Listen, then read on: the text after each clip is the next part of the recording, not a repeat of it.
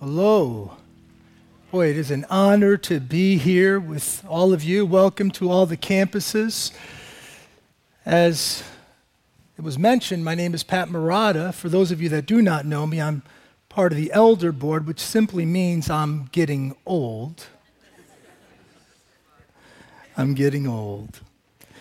So it's an honor to be here with you today. I'm going to hold something up here. I'm going to ask you a question. How many people know what this is? Yes, okay. A lot of people raising their hands. Now, if you're familiar with the Boy Scouts or the Girl Scouts, you're going to know what I'm holding up. What this is here is a sash of merit badges. In fact, the one I'm holding up in my hand right now, believe it or not, is my wife's when she was a young Girl Scout. I better watch out how many years ago I say. I'm always admired by my mother-in-law and how she keeps such care of memorabilia of when her children were young. And so this is just one sash of my wife's merit badges when she was a Girl Scout. Now, you know what I like about merit badges? They bring about clarity. You know what I mean? You do something good and you get rewarded. You learn how to camp and you get a merit badge. You learn how to swim and you get recognized. You get a merit badge. You sell the most Girl Scout cookies and raise the most money. You get a big old merit badge if you do that. And she did that 2 years in a row. She was so good. She was so good. Clarity. You do good, you get recognized, you get rewarded. In fact, most of life generally operates from a merit system. You do good in school, you get into the college of your choice. You do good at work, you get promoted. You save when you're young, you reap rewards later in life when you retire. See, we generally understand the merit system because life generally operates from it. And so when I was young, it was just natural for me to think that God must grade from the merit system. And I thought, good people go to heaven. And what do good people do? Good people go to church. Good people read their Bibles. Good people pray. Good people help other people, and they don't do bad things. So when I was young, I said, I'm going to do good. I want to impress God by all the good that I did. And so literally as a kid, when I would go to church, I would envision the angels in heaven making me a merit badge with a little steeple on it. And when I would read the Bible, I would envision them making me a merit badge with a little Bible on it. When I would pray, you get the point, I would envision them making me a merit badge with hands folded like this. So that when I died, God would be so impressed by all the good that I did as he presented me with a grand assortment of merit badges. But when I got older, I began to think, well, how many merit badges does God require? At what point does a person become good? Now, that's a question that will present a bit of a dilemma because you will never find the answer anywhere in the Bible. Take, for example, honesty. Now, we know God wants us to be honest, to shoot straight with one another. And if honesty is required to enter into heaven, well, how much honesty? Does exaggeration count as lying? Is 80% enough? What are the rules? How do you know? Where do they post the grades as to how we're doing today? You see, it's a bit of a dilemma. And then I began to think, well, how much good do I have to do to offset the bad? Because I'm not perfect, no one is. And so when the Bible says, for example, do not covet, what happens if I do? Do I wash the car that I just coveted? Or take something serious, even more serious, like adultery. What happens if somebody does that? What do they do with that? 5 root canals with no anesthesia? How do you offset the bad with the good? How do you settle the score? You see, there is an inherent tension with merit system when it's applied to faith and to God. And it's all wrapped up in this question. When is good good enough for God? Have you ever thought of that question? When is good good enough for God? Popular author and pastor Max Lucado early in his ministry, shares a story of when he posed this exact question to a number of religious leaders across all faith groups. He met with them one-on-one. And he concluded that research that he did by saying the vast majority of them referenced the merit system. Just do good and you'll be okay with God. Just do good and you will be saved. Just do and be and do and be and do-be, do-be, do-be, do-be, do. Maybe you've heard the verse. It's from the most common song sung in the world. Every world religion except for one sings from that songbook. Just do good and you will be saved. Because every religion in the world except for one says that only good people go to heaven. But if that was the case, shouldn't we have some clarity around the question, when is good good enough? Because without clarity, you're left thinking, am I good enough? Did I pray enough? Did I go to church enough? Did I give enough? Did I read the Bible enough? Did I go to enough PTA meetings? Did I forgive enough? You know, the Apostle Peter rubbed up against this tension in Matthew chapter 18.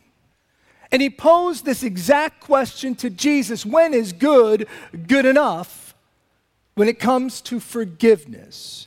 And this is what he asks in verse 21, Matthew 18, Lord, how many times shall I forgive my brother or sister who sins against me? 7 times? Up to 7 times?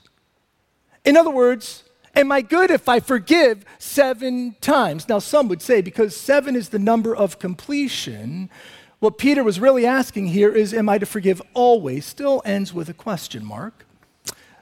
But a number of commentators would say, oh, no, he literally means 7.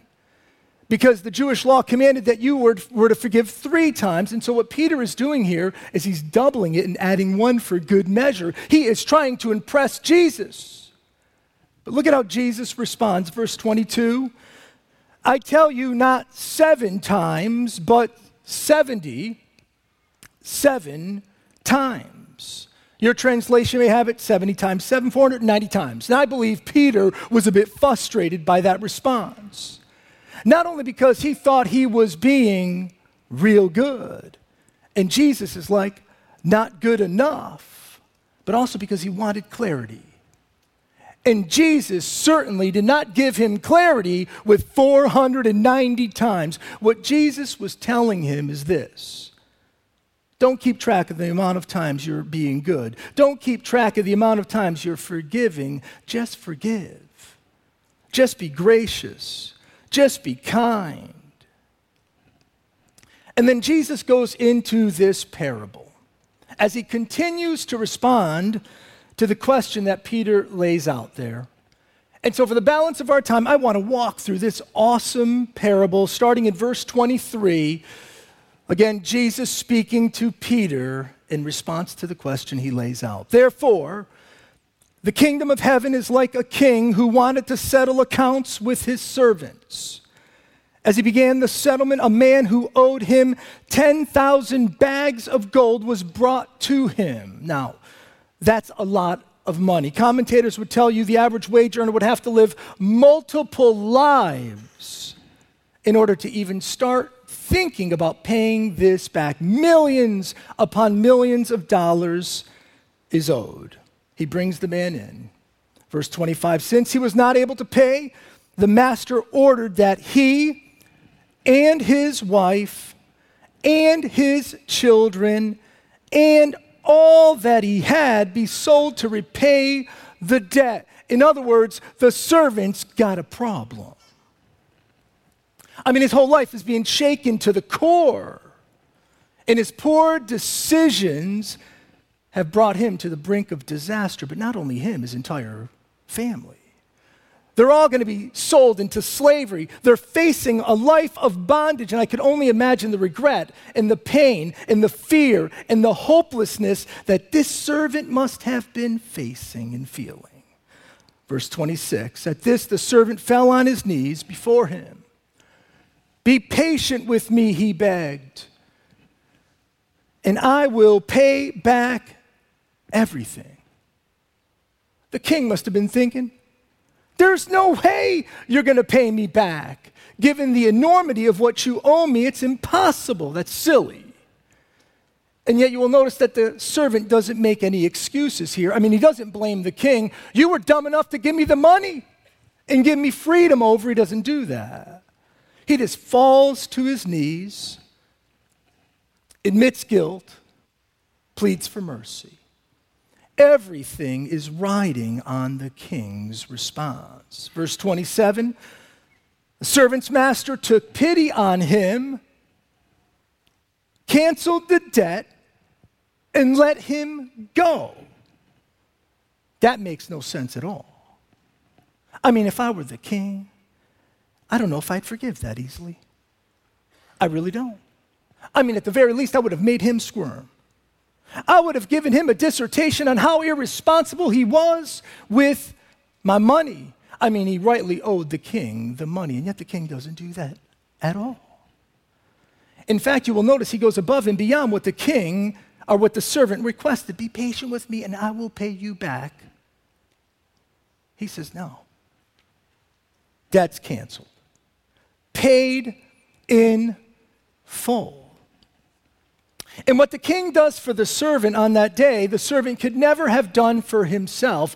And the king, out of a heart of compassion, gives the servant a brand new beginning. Brand new. The servant didn't deserve it. The servant didn't earn it. Hear me. The servant did not merit it. In one word, the king gave him grace.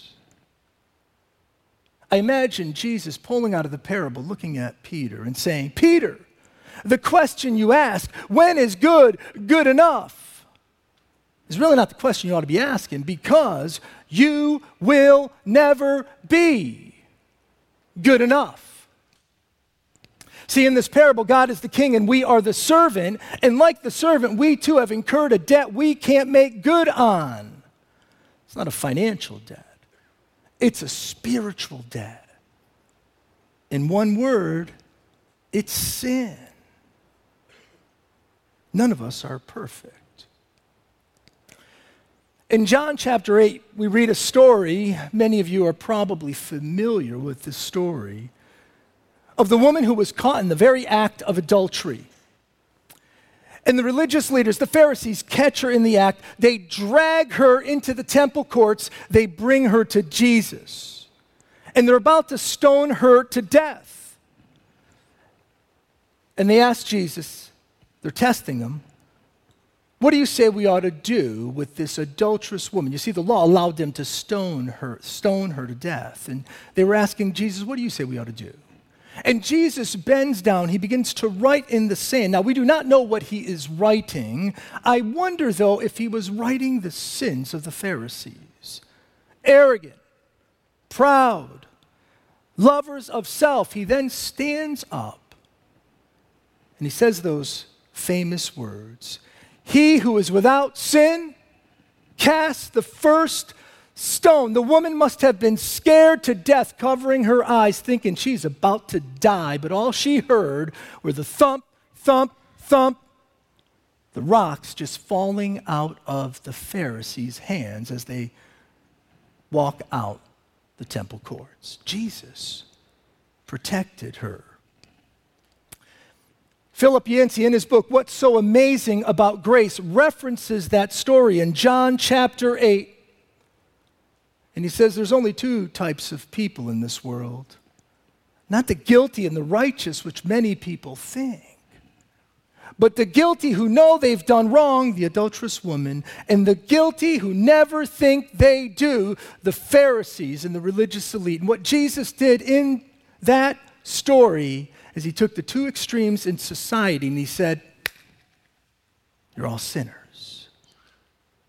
We all fall short. We're not perfect.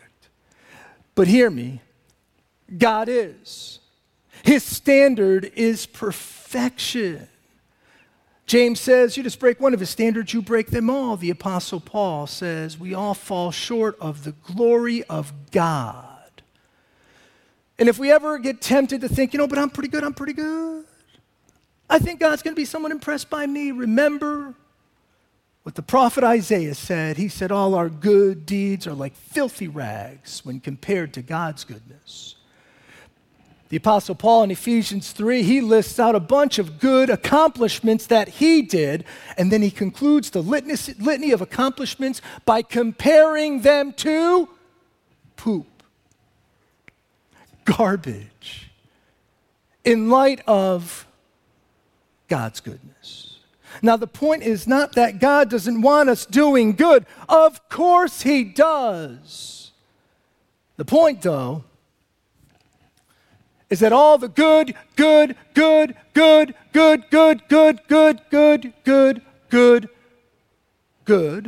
works that we do in our own effort will never make us good enough. You know why? Because our goodness, when compared to God's goodness, is a joke. It's laughable. And Jesus is saying to Peter, Peter, don't worry about the number of times you ought to forgive. Just forgive. Be gracious. Be kind. Be compassionate. Because that's how I am to you. See, our God doesn't operate out of a merit system. He operates out of a grace system, and he wants us operating out of the same system. Ephesians 2, 8, and 9. Oh, these are the grace verses in the Bible. For it is by grace you have been saved through faith. And this is not from yourselves. It is the gift of God. It's a gift. Not by works, so that no one can boast. And like the servant, when we look up to the king and humbly admit our sin debt and plead for mercies in and through Christ, hear me, the king, our heavenly Father, will look down and say, forgiven. It's at that time, and only then, when we become good enough. Not because of anything we did, but because of who we are in Christ. It's his goodness and his righteousness that makes us not only good enough, hear me, it makes us perfect in the eyes of our Heavenly Father. Brand new beginning. Clean slate. Don't matter how many sins, how many regrets, how many poor choices, how much guilt you have in your past. You can take the 10,000 bags of sin, place them on the altar of grace, and we've got a brand new beginning. Brand new. He does for us what we could not do for ourselves. We didn't deserve it. We didn't earn it. Hear me. We do not merit it. In one word, it is incredible, amazing, incomprehensible grace.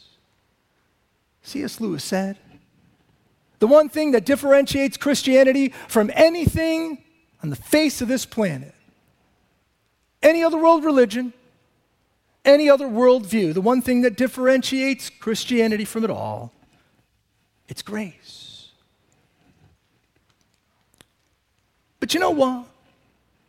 You know what I find somewhat interesting is that when Peter asks Jesus this question, is 7 times enough? I find it interesting that Jesus, in light of our sin nature, doesn't say, yeah, 7 times? That's incredible. I mean, we are sinners, right? Or maybe even, I find it interesting that he doesn't maybe even say this. 7 times, Peter, ooh, that's a bit high. You ought to aim a little lower. Do 5. 5 times. I mean, if you can forgive 5 times, I'd be pretty blown away by that. But can I be honest with you, Peter? You got some rough edges. You know, you got a bit of a temper. If you hit 2 times, I mean, if you forgive twice, I'll be impressed. I'll be impressed. He don't do that. Peter says 7 times. Jesus said that's laughable. 70 times 7. Why does he elevate it? He elevates it. You know why? Because in light of his grace, when we receive his grace, he expects so much more from us. And in light of his grace, he expects grace to flow out of our lives and into the lives of those around us. You see, the parable is not over. And as that servant who was just forgiven big time is leaving the palace of the king, he does something pretty troubling. Pick up the passage with me, verse 28. But when that servant went out, he found one of his fellow servants who owed him 100 silver coins. Now notice it says he found. He didn't bump into him. He sought him out. And this man now owed him 100 silver coins. Now that's not insignificant, but it's mere pennies in comparison to what he owed the king. He goes on, he grabbed him and began to choke him. Pay back what you owe me, he demanded. Verse 29, his fellow servant fell to his knees and begged him, be patient with me. Notice it's essentially the same as what he said to the king. Be patient with me and I will pay it back. Now, what do we expect the response to the plea to be? Not what do you know it to be. I know some of you know the parable, but what do we expect it to be? To forgive. That's what we expect. I mean, he was just forgiven big time. Debt was removed. But look at how he responds, verse 30. But he refused. Instead, he went off and had the man thrown into prison until he could pay the debt. And you have to ask yourself, why does he do that? How could the just forgiven man not forgive another? I mean, he was just shown incredible mercy, incredible grace by the king. And yet he refuses to do it, and it bothers us to the core. And you've got to ask yourself, why? Now, what's curious is that Jesus doesn't give us an explanation as to why he does what he does. So it leaves us to draw our own conclusions. You know what I think? I think when that man left the palace of the king, he wasn't saying, what an awesome king I serve. He wasn't saying, what a merciful, compassionate, grace-giving king I serve. Instead, he was saying, woo, I'm a shrewd businessman. Woo, that was close. I just pulled a quick one on the king. I skirted the system. I escaped murder. I found the loophole. And instead of having a grateful heart, instead of being changed by the grace the king showed him, he had a puffed out chest. He was arrogant.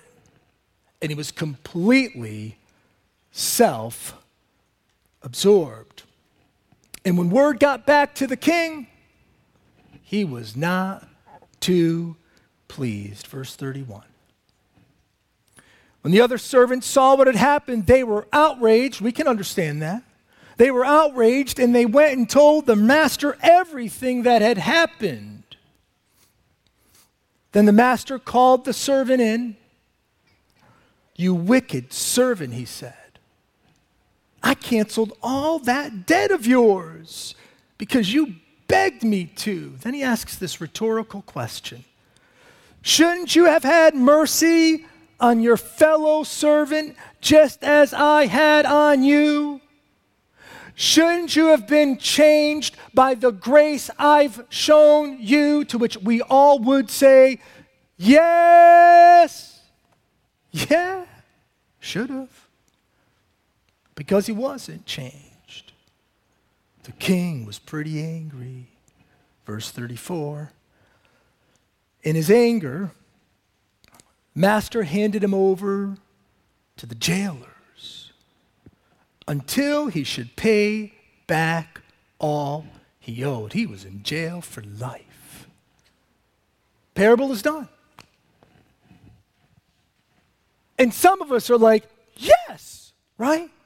Justice was rendered. That ungrateful servant got what he deserved. That's an awesome parable. But wait a minute, though. Just wait. Wait a minute now. God's the king, and we're the servant. Now I'm getting a bit uncomfortable. That's making me a bit uncomfortable. Because you see, this is a parable, yes, of hope. It's also a parable of warning. Yeah, it's a parable of hope because we too, like the servant in the first half of the parable, we too have incurred a debt that we just can't make good on. And when we humbly admit our sin debt and plead for mercy in Christ, our King, our Heavenly Father, looks down and says, paid in full, we're perfect in His eyes. He gives us a brand new beginning. We don't earn it. We do not deserve it. We certainly didn't merit it. In one word, it's incredible grace. That is a parable of hope without question. But it's also a parable of warning. You know what Jesus is saying? Now remember, Jesus is speaking to Peter, to the disciples, to you and I who've accepted Him as our Savior. He's speaking to those of us that accepted His grace, and He's saying, don't be. You don't want to be. I'm warning you against being the ungrateful servant. As I was preparing the sermon, as I was studying this passage of Scripture, I couldn't help but ask myself, am I anything like this ungrateful servant? Am I even remotely like him? Am I completely blown away by the grace that God shows me every single day in Christ? Am I as compassionate and kind and forgiving and loving as I ought to be in light of the grace He showers on me every single day? Because if we're not, if we're even remotely like the ungrateful servant, it ought to bother us. Because it makes absolutely no sense if we are. In light of His grace, in light of His love, it makes no sense. And Jesus in this parable is saying, don't be like that guy. I'm warning you. God expects those of us who have accepted His grace to be changed, to be more and more like Him, right? And no reasonable person would say, how dare you, God, expect me to be moved, to be changed, to be impacted by your goodness, your love, your grace, your kindness. As Romans 2:4 tells us, it's His kindness, it's His grace, it's His compassion, it's His love that leads to, catch the word, repentance, change. That is not, by the way, a call to perfection. We'll never be perfect, but we ought to be more and more and more like Him as time passes. Jesus is done with the parable. He ends the teaching with this last sobering statement.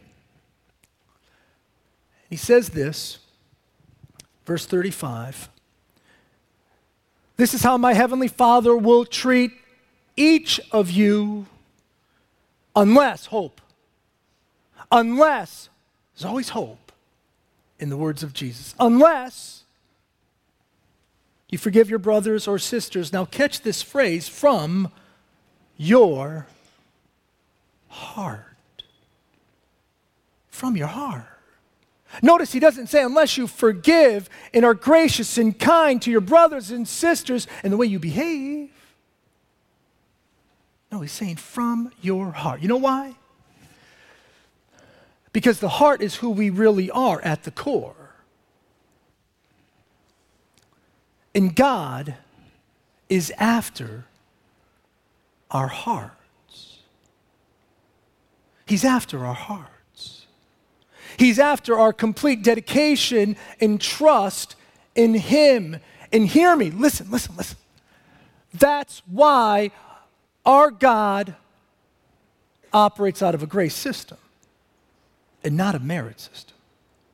Because merit never captures the heart. I'm being good because I have to be. I'm being good because I'm going to get something good in return. I'm trying my hardest to be good because it's required. There's no heart in that. That's just work. That's just effort. That's just grit. And it just leaves you tired.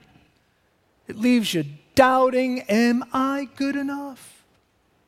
It can even leave you a bit arrogant and deceived, thinking you're all good. Because you can do all sorts of outward good and not be anywhere near God. Think of the Pharisees. The religious leaders that Jesus was always confronting in the Gospels. They mastered the merit system. Man, they did all the do's and don'ts perfectly, all the rules and regulations without exception. And all it did was leave them with a puffed up, arrogant heart that never gave grace. The only thing that captures the human heart when it is received is the grace of God in and through our Lord Jesus. Professor and author Clifford Williams said, and I quote, "What God wants is not a good performance, but my heart. He wants me to serve in the way of the Spirit, not out of compulsion, but out of desire." Now listen to this. And that desire springs from grace. I've had the privilege of getting to know, over the last year, a little over a year, a man by the name of Greg. He goes to our Greenbush campus, and he's been going there, I want to say, a little over 2 years. And let me tell you a little bit about Greg.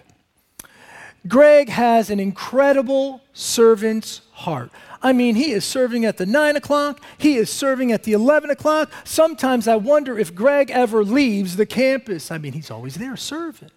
And one of the things you'll always see him do is he'll be right up there in the front greeting people as they come in the door. He has a big old smile, a firm handshake, a big old bear hug.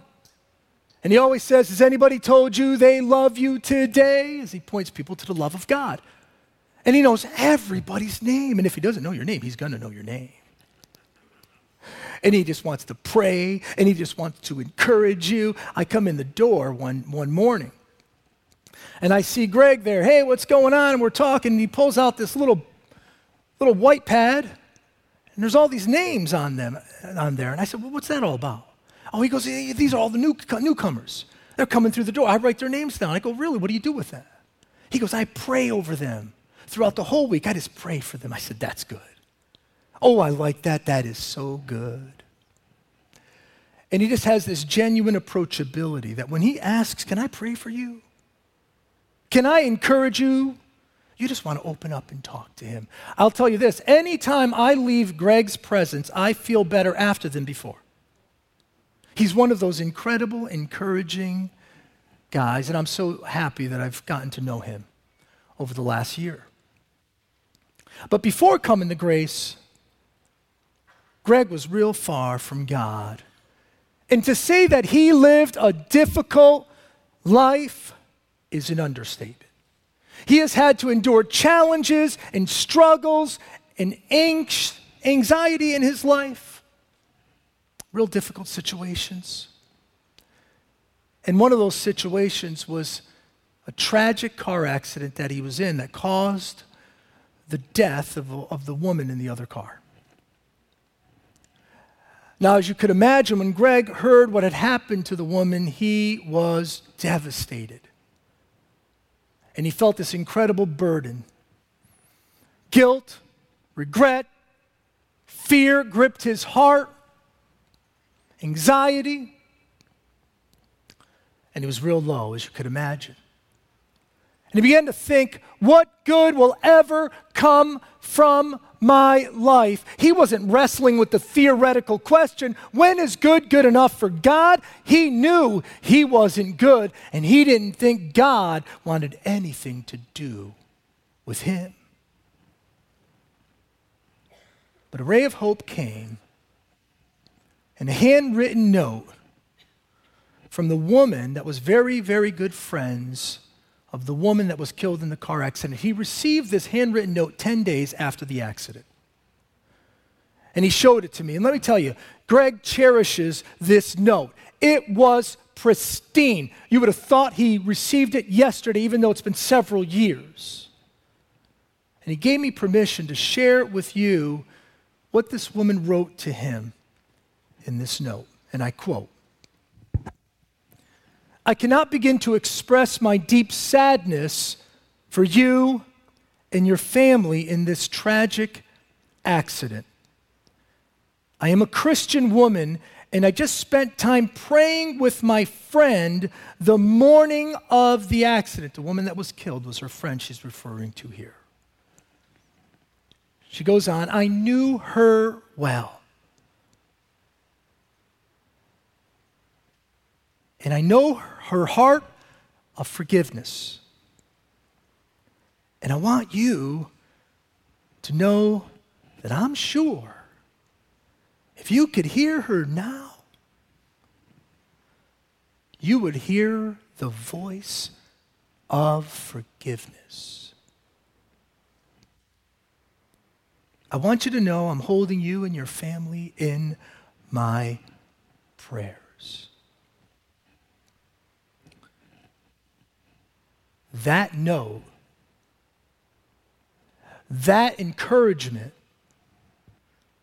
that grace that woman showed him in that letter began to capture his heart. And eventually, Greg came to Grace Fellowship and eventually to a saving relationship with his Heavenly Father through Christ. Here he was, down and out, in the gutter. And the only thing that began to lift him up was the grace of God, hear me, flowing out of the lives of God's people and impacting those around them. That is exactly the lesson that Jesus is trying to teach us even today. You see, what would a merit system do for somebody who's down and out? For somebody who's struggling, filled with anxiety, filled with fear, regret, guilt, hopelessness. It does nothing for us. What's it say? Get up and start doing good? No, that doesn't work. The only thing that captures the heart is the grace of God. A few weeks back, I was talking to Greg. I said, hey, Greg, you're always serving, you're always giving, you're always helping. Why do you do it? And he said this, and I quote, it's what I like to do. It's who God is making me. He is making me a new person. I would have never fathomed the things I'm doing today just 5 years ago. And then he said, if it wasn't for the note of encouragement and the grace that woman showed, and if it wasn't for the Christians at Grace Fellowship who encourage me and love me and show me the grace and love of Christ. Hear me, he says, I would not be here today. And then he said, I don't even know where I'd be. And then he goes, Pat, man, he's full of energy, Greg. He says, can I tell you what my life song is? I want to finish well. Can I tell you what it is? I said, absolutely. And then he recites these lyrics from the song, I Want to Live Like That, from the Sidewalk Prophets. And I end with this quote. Am I proof that you are who you say you are? That grace can really change our heart? Do I live like your love is true? People pass, and even if they don't know my name, is there evidence that I have been changed? When they see me, do they see you? I want to live like that and give it all I have so that everything I say and do points to you. The grace of God, my friends, truly, truly captures the heart when it's received. And it changes everything. Let's pray.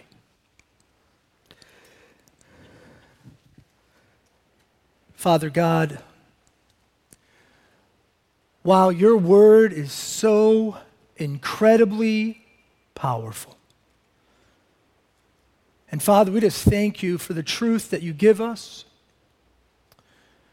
We thank you, Father God, for the hope you give us in and through the cross of your Son, Jesus, that can take lowly sinners, we're all that, and make us pure, and give us a brand new beginning. It's incomprehensible the amount of love and grace you shower to those of us who just admit our sin debt and accept the free gift of life that comes through your Son, Jesus. Thank you, thank you, thank you for the grace that you give us. And Father, I just pray that we would never forget the depths of your love, the depths of your grace, the depths of your kindness. And my prayer, wherever we are on our journey towards you, Father, my prayer is that regardless of where we are, that love would draw us closer to you and that we become more like you so that we impact a world that is in need of your grace. We pray everything in your matchless name, in Jesus' name, amen. Amen. Thank you, Pat. I would like to invite the ushers